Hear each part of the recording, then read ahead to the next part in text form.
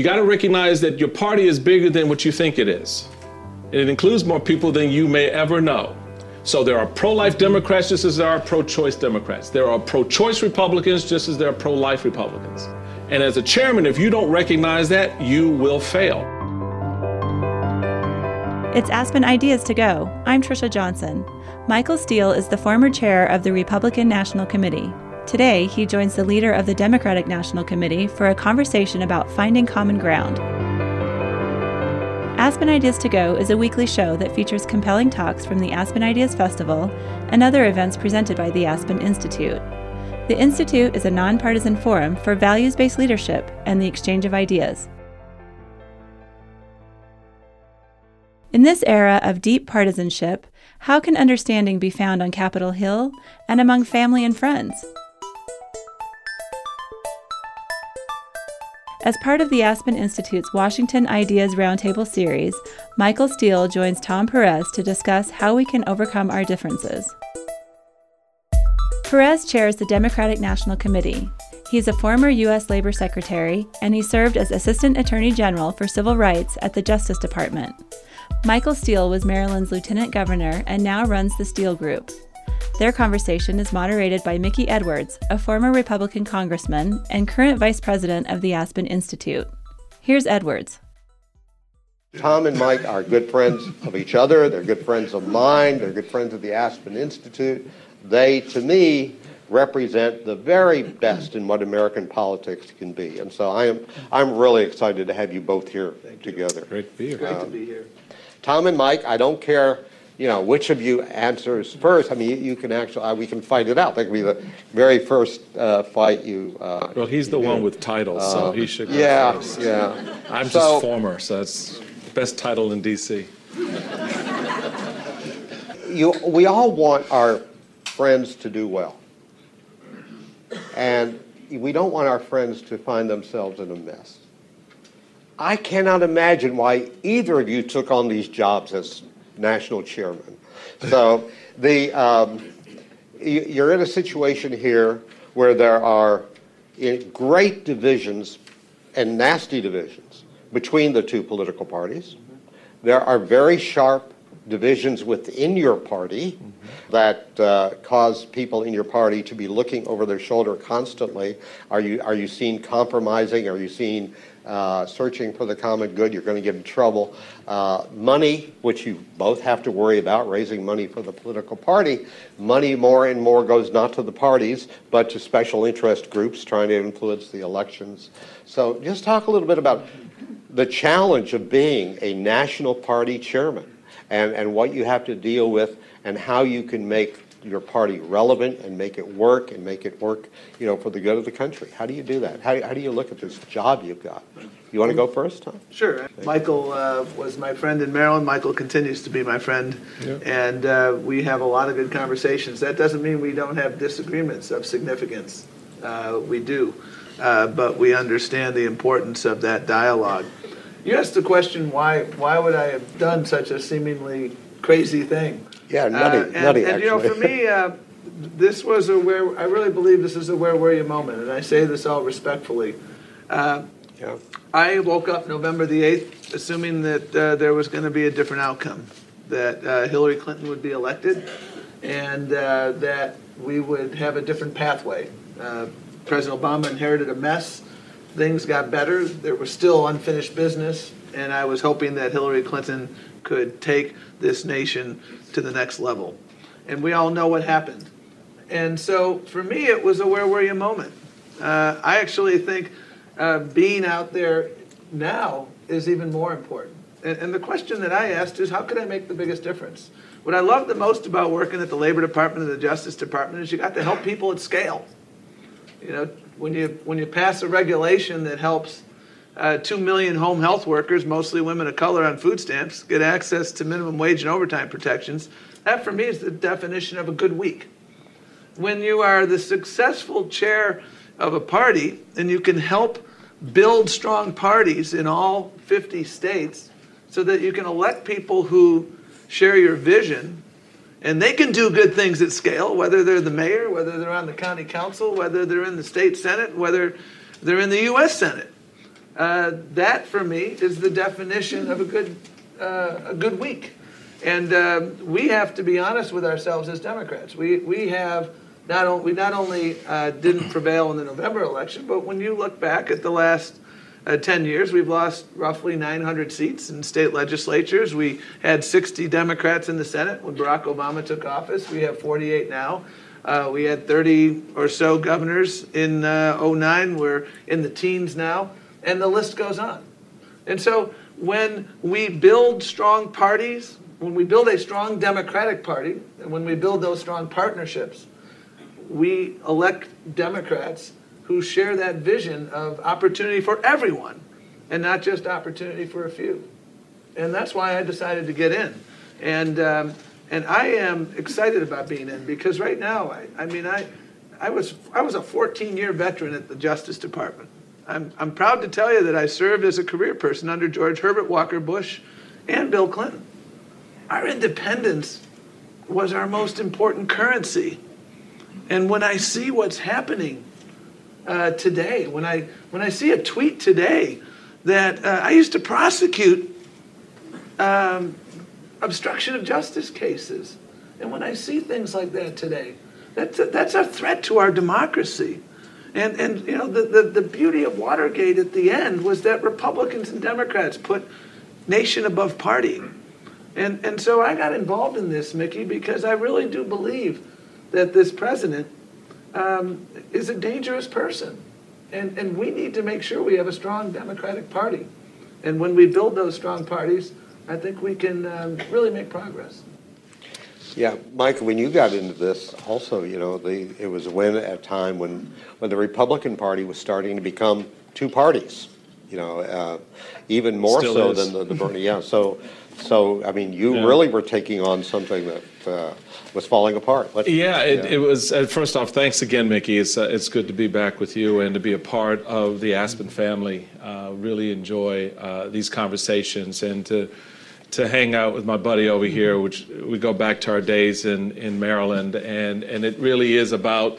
I mean, the one thing, if you're going to look at what we have in common, besides our hairstyles and things or like lack that, thereof, is that we're grassroots guys.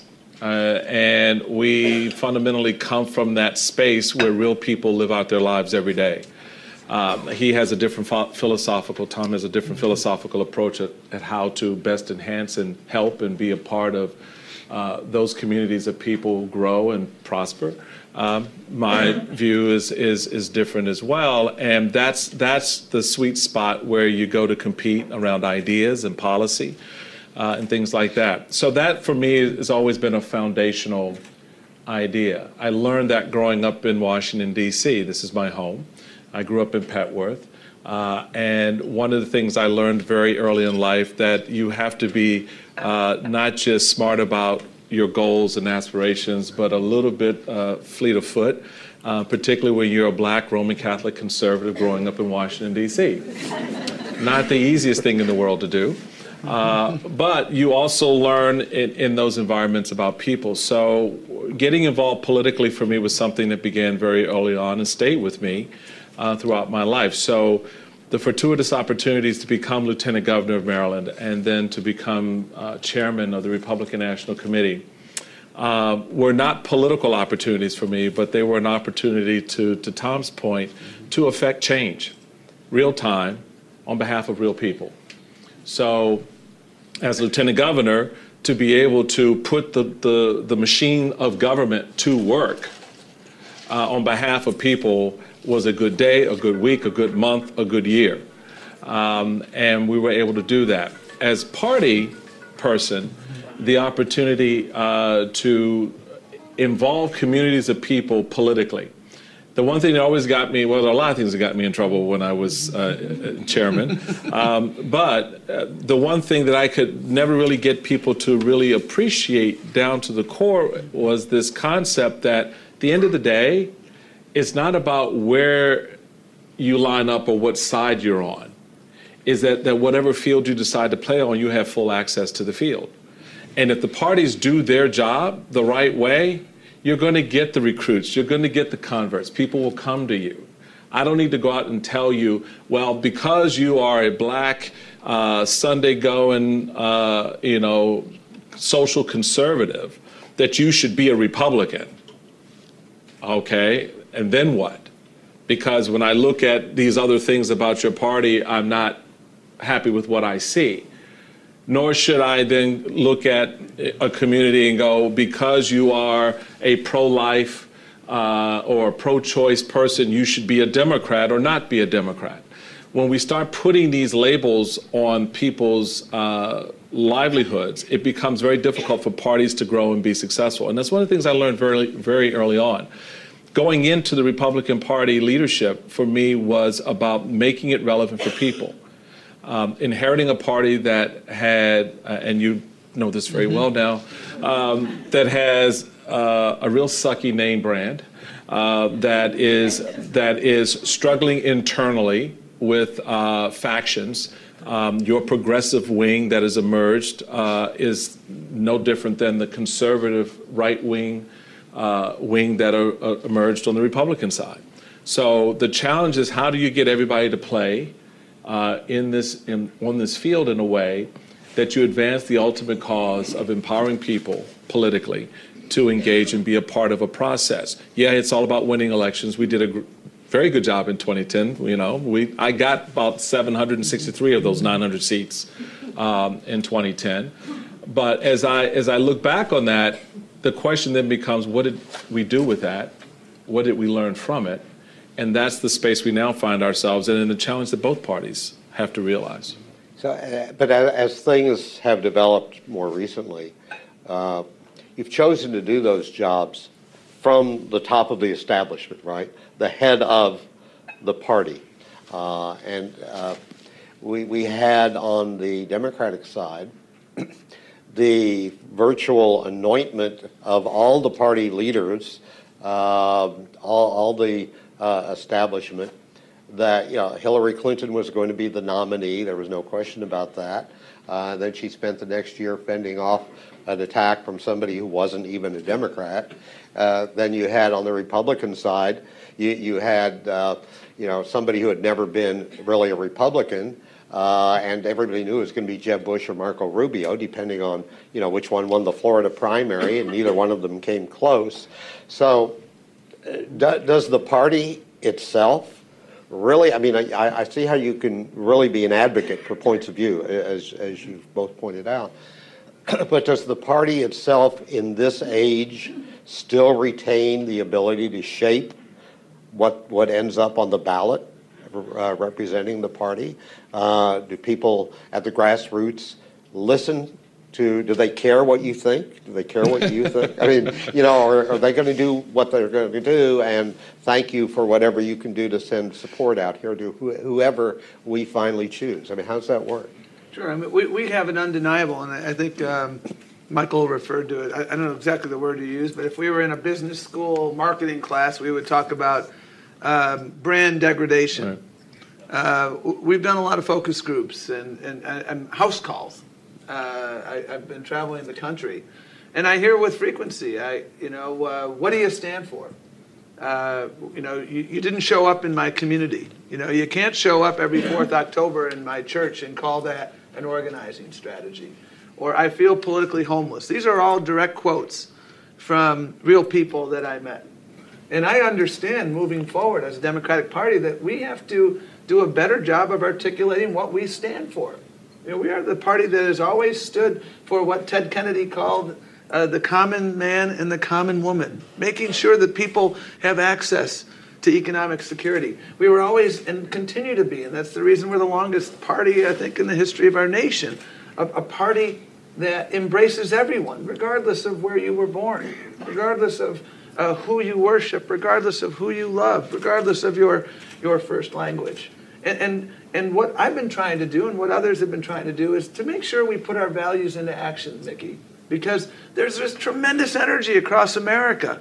There are all of these groups that have been emerging. Donald Trump has been a uniter in one sense, because January 20th was important, undeniably, but in my mind, January 21st was far more important. Women across this country in the millions came together, and you see this unity expressed in so many different ways. And so the challenge for the Democratic Party is to work in partnership with all of these allies. The fight against the repeal of the Affordable Care Act isn't simply Democrats. I mean, Republicans have pre-existing conditions. Democrats have pre-existing conditions.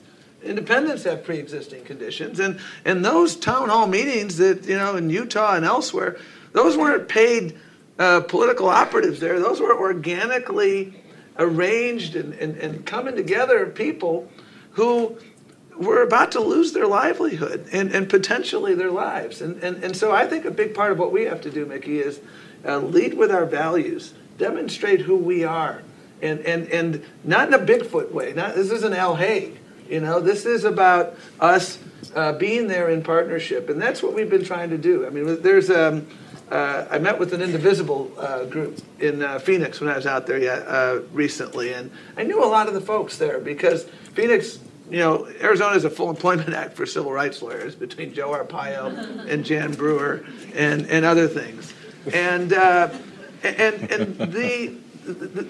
what impressed me the most about that meeting was the energy in the room and the unity of purpose. And when we lead with our values and when we're a conspicuous presence on issues that keep people up at night, that's how I think we earn that trust back. Trust isn't something you're given. It's something you have to earn. And a lot of folks have lost trust in the party, and that's what we're out to do, is to make sure we earn that trust through our actions. And whether it's the Affordable Care Act repeal efforts, whether it's immigration, whether it's fighting for good jobs and good wages and stemming this so-called skinny budget, which is, I think, morally bankrupt in so many ways. We are a compassionate nation. We're a strong nation because we're compassionate. And I think we can afford to fund Meals on Wheels and legal services and other services, workforce services. And so when we're doing that, Mickey, I think that's when we're at our best. But we have undeniable work to do in re-earning that trust in rural, in urban, suburban pockets of this nation.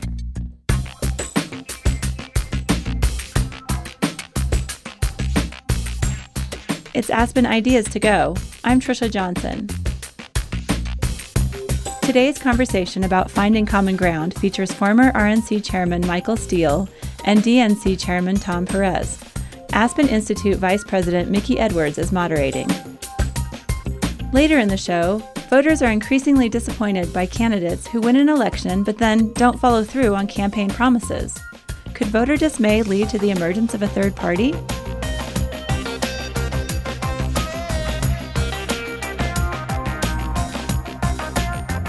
Find our show on iTunes, Google Play, NPR One, and SiriusXM's Insight channel. Here's Mickey Edwards.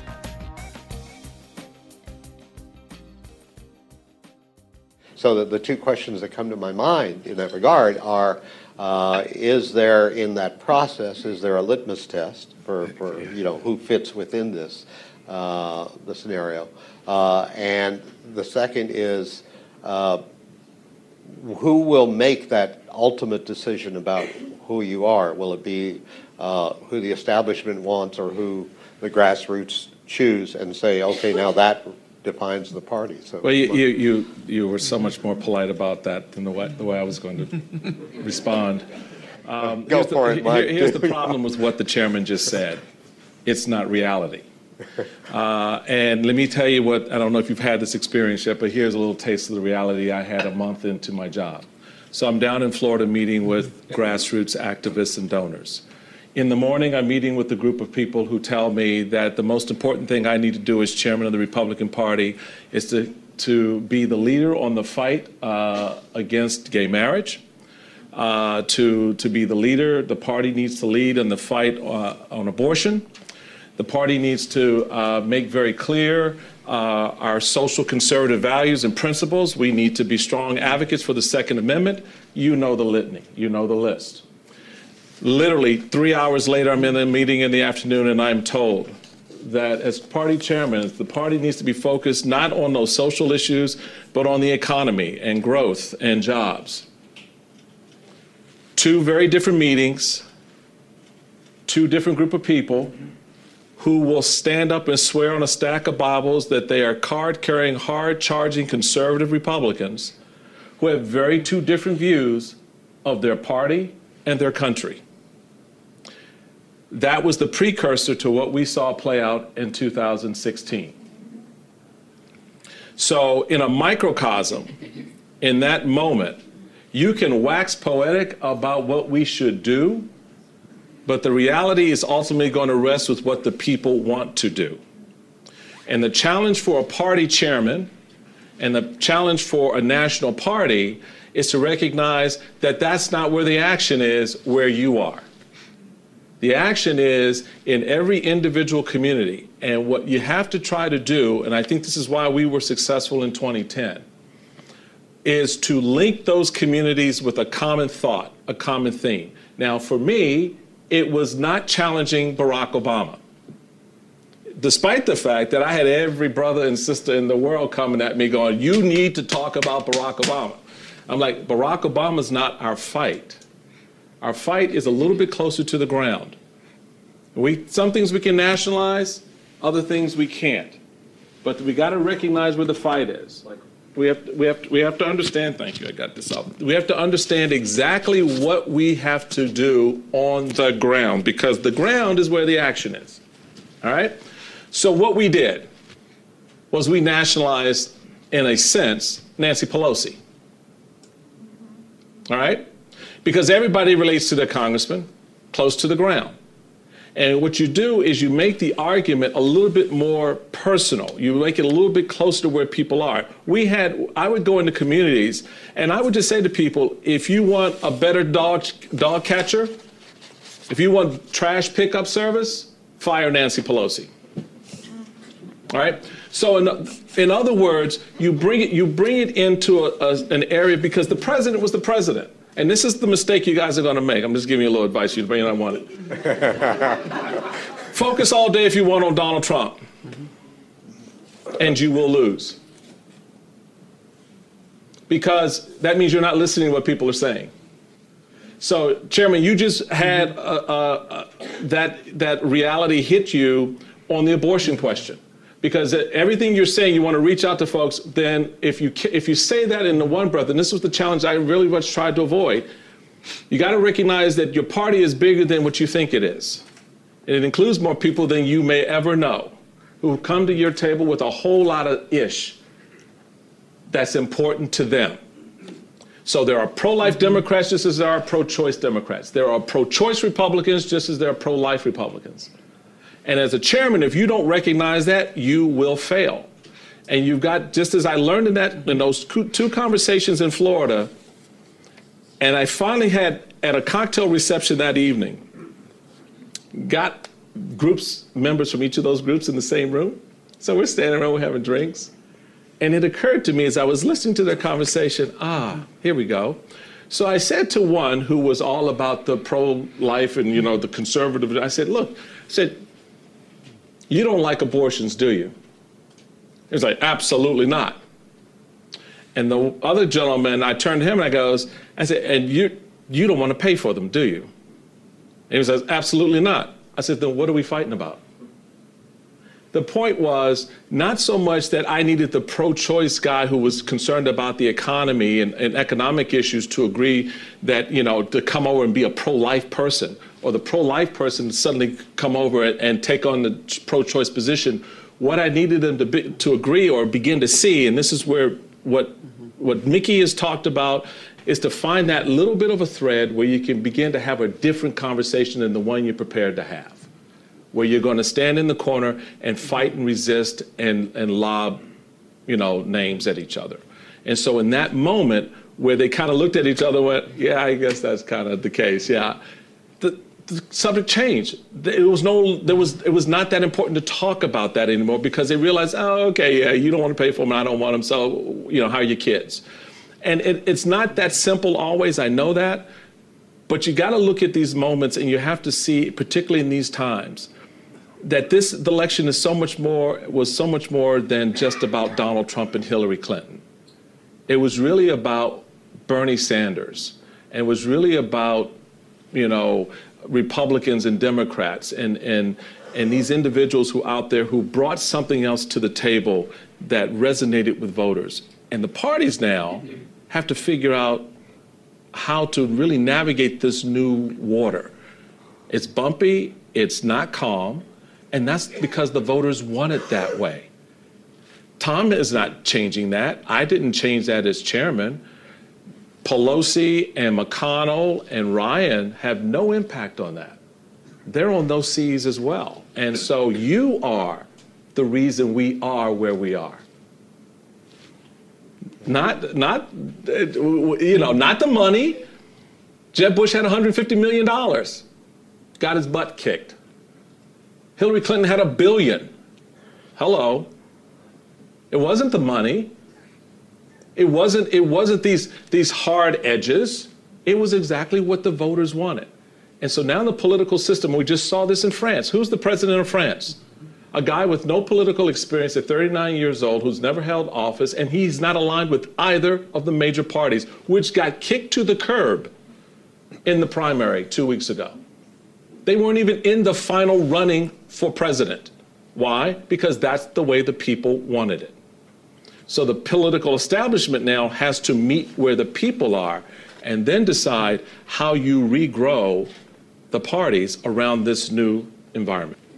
Michael said a number of things that I think are important and interesting, and I agree with some of them. The Democratic Party needs to do a better job of making house calls.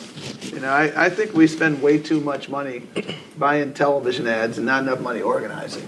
And when you don't have a 12-month organizing capacity in place across America, you're just not listening to people. I believe in data analytics, and you need to have that modeling out there, but that modeling can't supplant good old-fashioned door knocking and listening, because you just have your finger on the pulse of communities when you do that. One thing I would observe that I think is true for both the Republican and the Democratic Party, and I think it's a bad tendency for both, is this tendency when you walk in a room for some to say, I'd like you to identify what kind of Republican you are, what kind of Democrat you are. Hi, I'm Tom Perez. I'm a, progressive Democrat, or I'm a conservative Democrat. I don't know what the word establishment means, because I think Ted Kennedy would have been an establishment Democrat under the definition of some. Ted Kennedy was, in my mind, the chair of the accomplishments wing of the Democratic Party. He got stuff done. And that's why he has a museum of accomplishments to talk about it. And I think what we have to do, and what we're trying to do, is move away from asking those questions, which are kind of loaded Rorschach test kind of questions, and ask the question, and this is the question to me that what it's all about: are you lifting people up? When we did an overtime rule at the Labor Department, we were trying to lift up 10 million workers who'd been working 80 hours a week, and they hadn't gotten a meaningful raise in years because the rules had been changed by folks in the Bush administration, and in a way that gave all the leverage to employers and all the leverage away from workers. When you bring together police departments and communities that have been torn apart by unrest, and I spent a good part of my career doing that, you're lifting up both. When you don't ask those false choice kind of questions, and when I hear people like Donald Trump ask the question in the police context, whose side are you on? The police or the community? I've been involved in this space for a long time, Mickey, and I know because frontline officers have told me time and time again, your most important currency as a police officer is the trust of the community. And so when we're asking that question, are we lifting people up as opposed to bringing them down? That's the question that we need to continue to ask. And all too frequently, we get away from this. And I think when we summon our better angels, when hope's on the ballot, as it was in 2008, Democrats did pretty well. We live in a fear world right now. And there's a lot of understandable economic anxiety that people feel. And we didn't do a good enough job as Democrats of understanding that. And I'm not just talking about 2016. I'm talking about we're losing elections, up and down the ballot. And that's why I talk about house calls. That's why I talk about getting back to basics. When the water infrastructure, when your pipes corrode, it has public health and life-threatening consequences. And when your political infrastructure corrodes, it can have consequences up and down the ballot. So we're engaged at the DNC in an infrastructure project, as well as a messaging project. Understanding what we should be doing, communicating that message, and building the infrastructure that enables that message to translate into results for Democrats. Yeah. Now, I was thinking about something that Mike said, that one of the things I learned in Congress, and that every politician knows, is the worst thing that can happen is if you get all your supporters in the same room at the same time.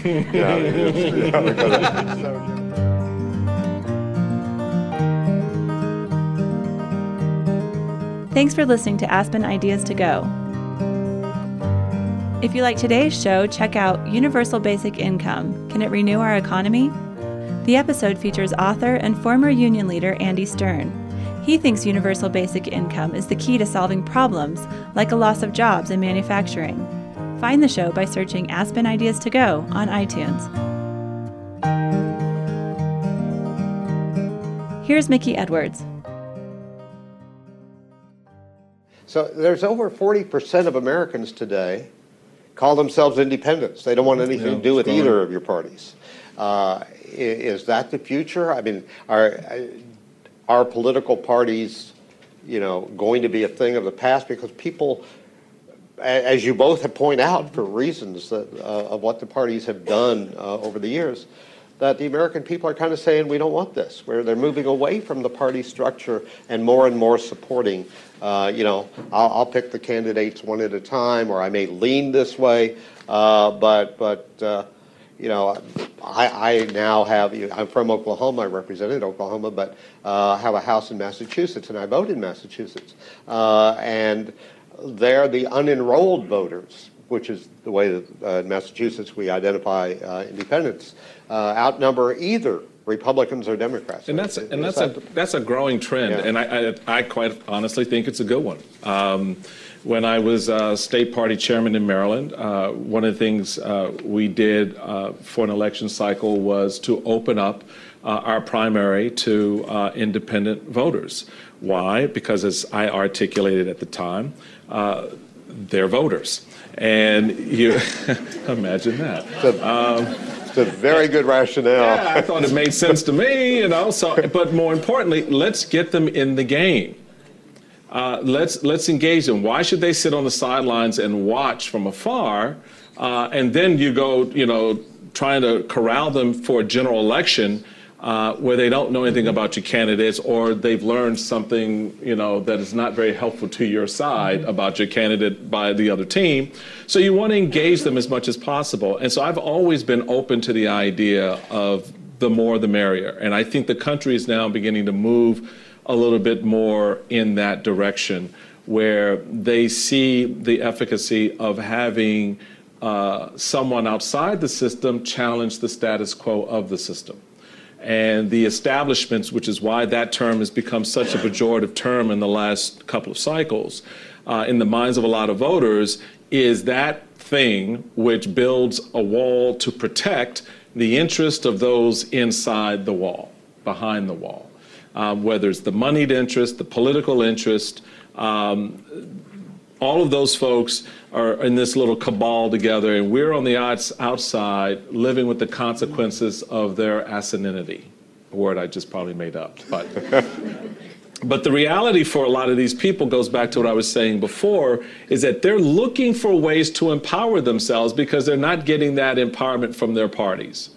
And they're angry, they're frustrated. I can speak very clearly about the Republican side. I can't tell you how many folks, have expressed over the years their concern and disdain for where the direction the party is going. A lot of people think the Tea Party, which occurred within the first few months of my watch as national chairman, was something that happened in 2009. No, baby, that was going on back to 2004. That seed was planted long before 2009 and 2010. Why? Because you're talking about people who basically had been lied to. Remember, I don't know how many of you attended, maybe you did, Jim, you attended and covered the closing and shutting down of the Department of Education. Remember, we were going to shut that down. And we ran campaigns on closing the Department of Education. We ran campaigns on, oh, we're going to reverse Roe versus Wade, give us a Supreme Court, right? And let us get the leadership in the Senate and the House and the presidency, and we're going to do these things, right? What happened? Those things didn't happen. Voters had relied on the promise that if I commit to you, I fund you, I vote for you, then you're going to go do and live up to the commitments that you said in this campaign. When you were going to close down the Department of Education, when you were going to reverse Roe versus Wade, when you were going to push back on this move towards, gay marriage and all of this other stuff socially, right? And at a certain point, the voters go, what the hell, am I stupid? None of this is happening. It's not happening. And what do? They respond in kind.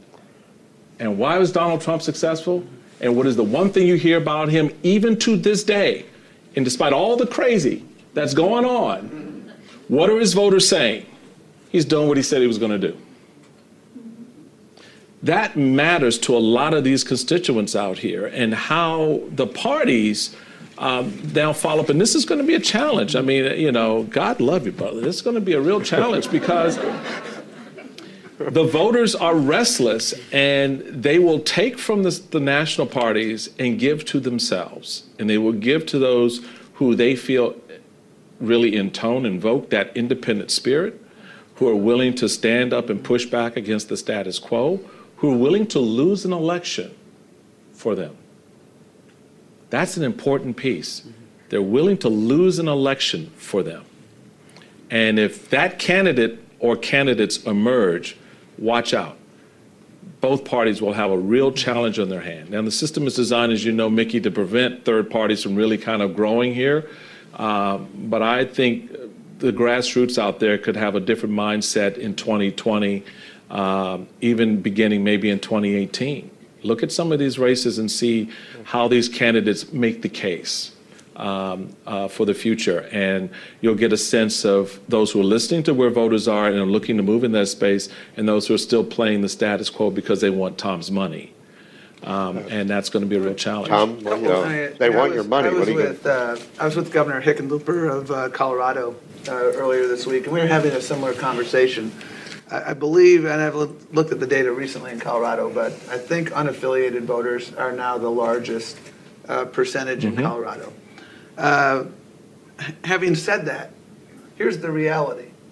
When you walk into a voting booth today, in most states, New York has the working families line, they've got a number of other lines, but when you walk into the voting booth in most places, you're going to vote for an R or a D.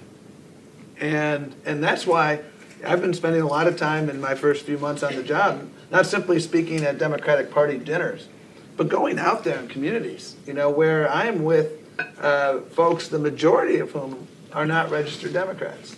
And I believe our key to success there is to make sure that we understand and we can persuade them that our values are your values. I mean, you have an EPA administrator who denies that climate change is a problem. And that is so contrary to what the majority of the American people think. And I'll tell you, I'm the parent of 3 millennials.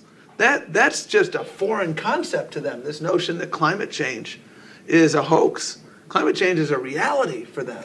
And so when we lead with our values and we're there side by side with them, I'd love for them to get back into the Democratic Party fold, and my job is to earn that trust. My job also in the short run is to make sure they understand on the issues that you care about the most, we are aligned with you. And this is an area where I disagree with Michael, and this is going to be a challenge moving ahead. I agree with Michael that what we have to do as a Democratic Party is not simply say what we're against and what Donald Trump is doing wrong. I totally agree that we have to articulate what we are for and what we will do and what we are doing. where I think the challenge is very interesting, and this is, one of those to be determined moments, right. is that Michael said, well, Donald Trump, in the eyes of some voters, is doing exactly what he said. Well, I'm not sure about that. Donald Trump said that I'm going to bring you health care that ensures that everyone has access to health care cheaper and better. Man, if I've got a pre-existing condition, I sure don't feel like it's cheaper and better. Donald Trump said on day one, I will label China a currency manipulator. Did he do that? No. And you know what happened? Why that didn't happen? Well, his family business had been trying for years to get trademarks in China. They were denied. And guess what just happened? They got them. And I was just talking to some steel workers. Some of them voted for Donald Trump because they wanted change. Losing your health care is not the change they were voting for. Business as usual with China. China overproduces steel. And this isn't something that Donald Trump caused. This has been going on for a long time. Their overproduction capacity exceeds how much steel is being produced in the United States, Canada, Japan, and all of Europe combined. What does that mean? They are exporting their low-cost steel, and they're exporting their unemployment to the United States. Donald Trump said he was going to do something about that. You know who else is a big steel producer dumping steel in the United States? Russia. You think he's going to stand up to him? So part of the challenge moving forward, and again, this is a to-be-determined challenge. He promised change. Is this the change you were looking for when you took a flyer on the guy? And again, we need to not only articulate what he's done, but we again need to articulate what we stand for. I appreciate everything you just said, and factually you're spot on. All right? But 40% of the electorate out there are in total opposition with what you just said. They don't see it that way. So what you got to do is put on their sunglasses, eyeglasses, or contact lenses and understand what it is they see. And if you I think, Mike, it's 34%. Well, let's be fair. Let's do the range, 34 to 40. The numbers, is depending on what poll you're looking at. But it's a significant number of people in pockets of the country you are not winning in. All right? So I appreciate the East Coast, West Coast view of America. But the reality is where moms and pops are in the middle of that. And that was Hillary Clinton's problem. That was Bernie Sanders' strength. That was the problem you're going to have negotiating going forward, because your progressive wing is making it very clear. You used the term before, Mickey, litmus tests. Same problem we saw on the right with the litmus test. I had people come to me and actually wanted to codify a litmus test in the party platform. I was like, hell no, we're not doing that. I'm not going to stand at the door with a clipboard and go, well, are you this? Are you that? Are you this? But that's where the extremes want to go in the conversation. And the question becomes, how do you have that discussion when you have this group pushing in this way and everybody else is over here? So I appreciate everything you just said, but the question becomes, how do you translate that into something that moves me off of where I am with Trump? Because that's what you're going to have to do if you think you're going to win in 2018 and 2020. Good luck.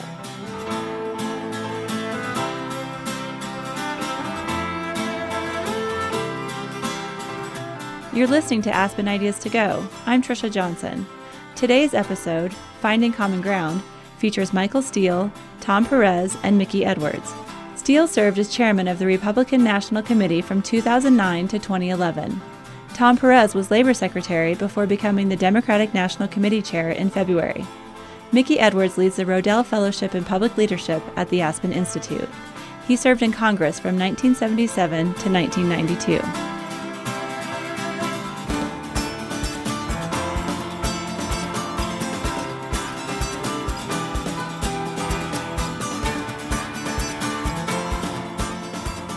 Here's the rest of their conversation.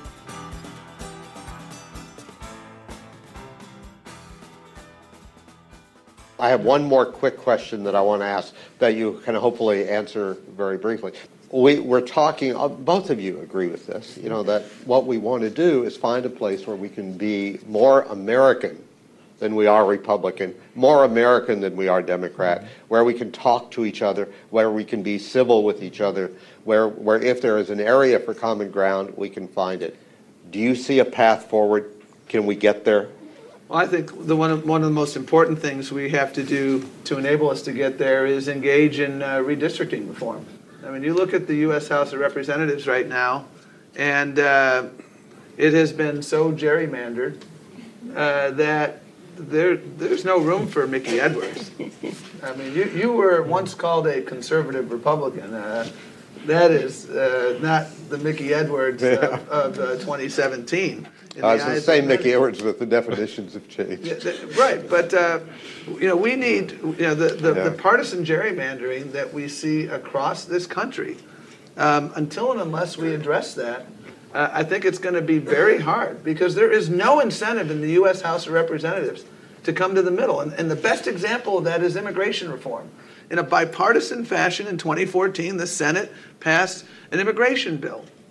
Was it a perfect bill? No. Was it a good bill? Yes. And it came to the House, and it never got a vote. And one of the things that happened, and it was on the verge of getting a vote, and you know what happened?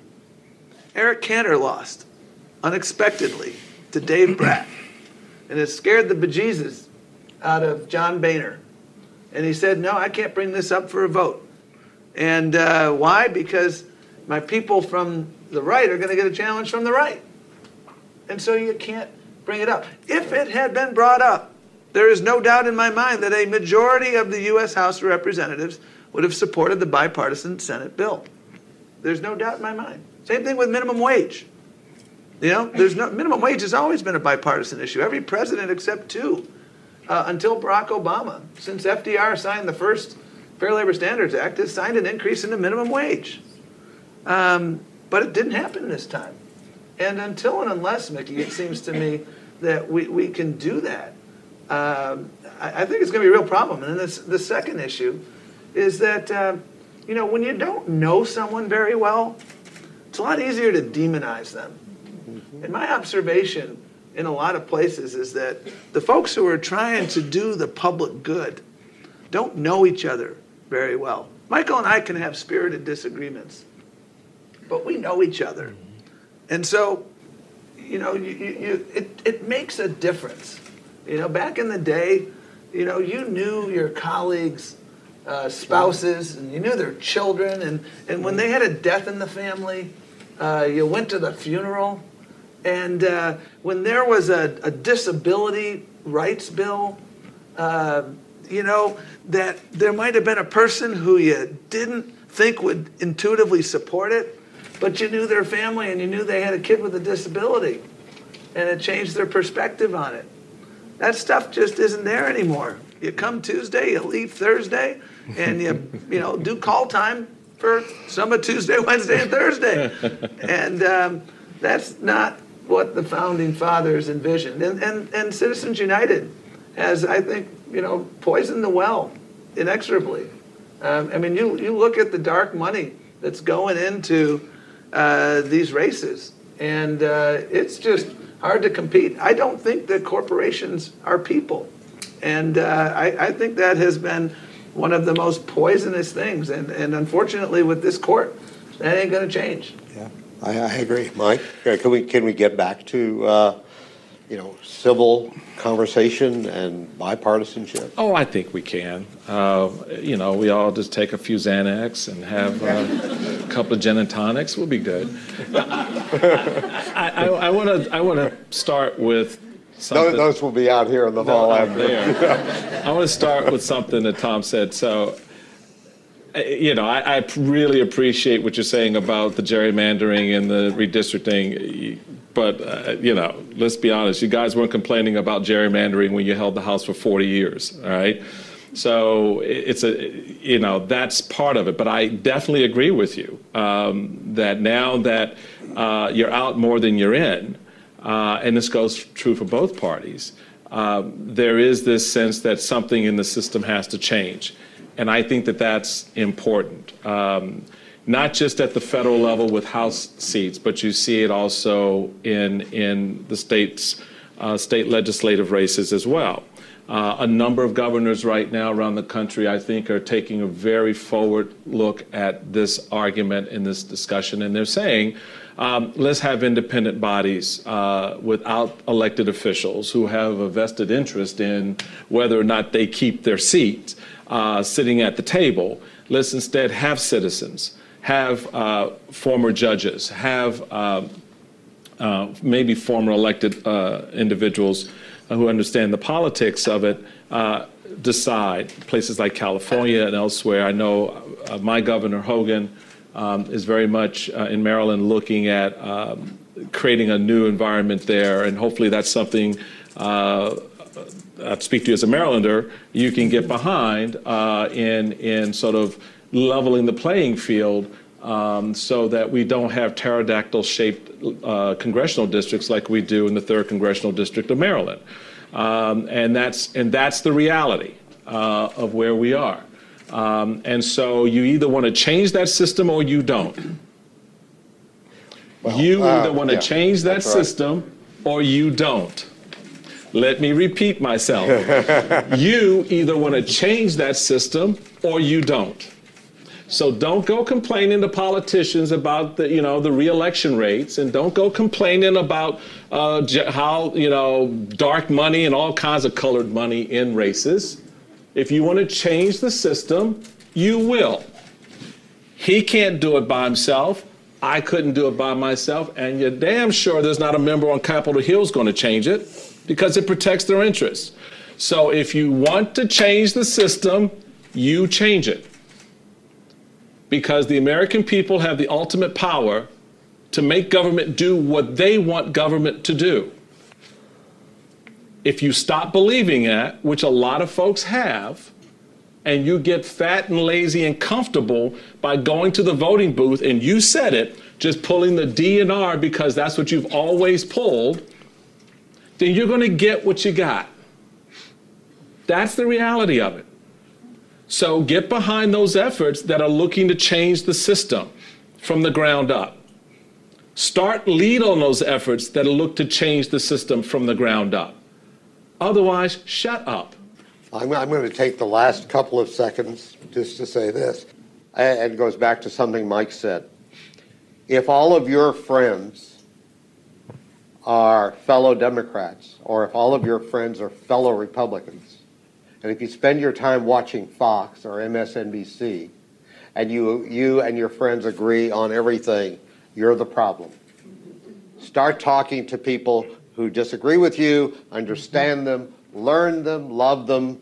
Let's get back so that we have more of the way Tom and Mike are able to relate to each other as friends. That they can have their disagreements in a respectful, honest way. That's what the Aspen Institute stands for, and it's the key to the future, is let's stop dividing ourselves and then complaining about the fact that our leaders are divided. So Tom and Mike, thank you so much. Thank you. Thank you.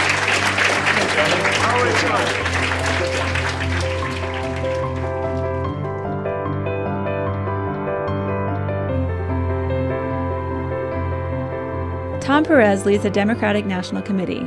He was elected to that role earlier this year.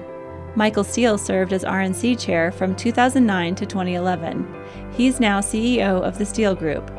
Mickey Edwards is a vice president at the Aspen Institute. Previously, he taught at Harvard and Princeton.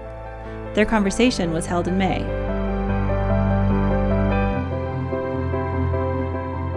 Make sure to subscribe to Aspen Ideas to Go on iTunes or your favorite podcast app. Follow the Aspen Institute year-round on Twitter and Facebook at Aspen Institute. Today's show was produced by Marcy Krivonen and me and recorded by our team at the Aspen Institute. I'm Tricia Johnson, editorial director of our public programs. Thanks for joining me.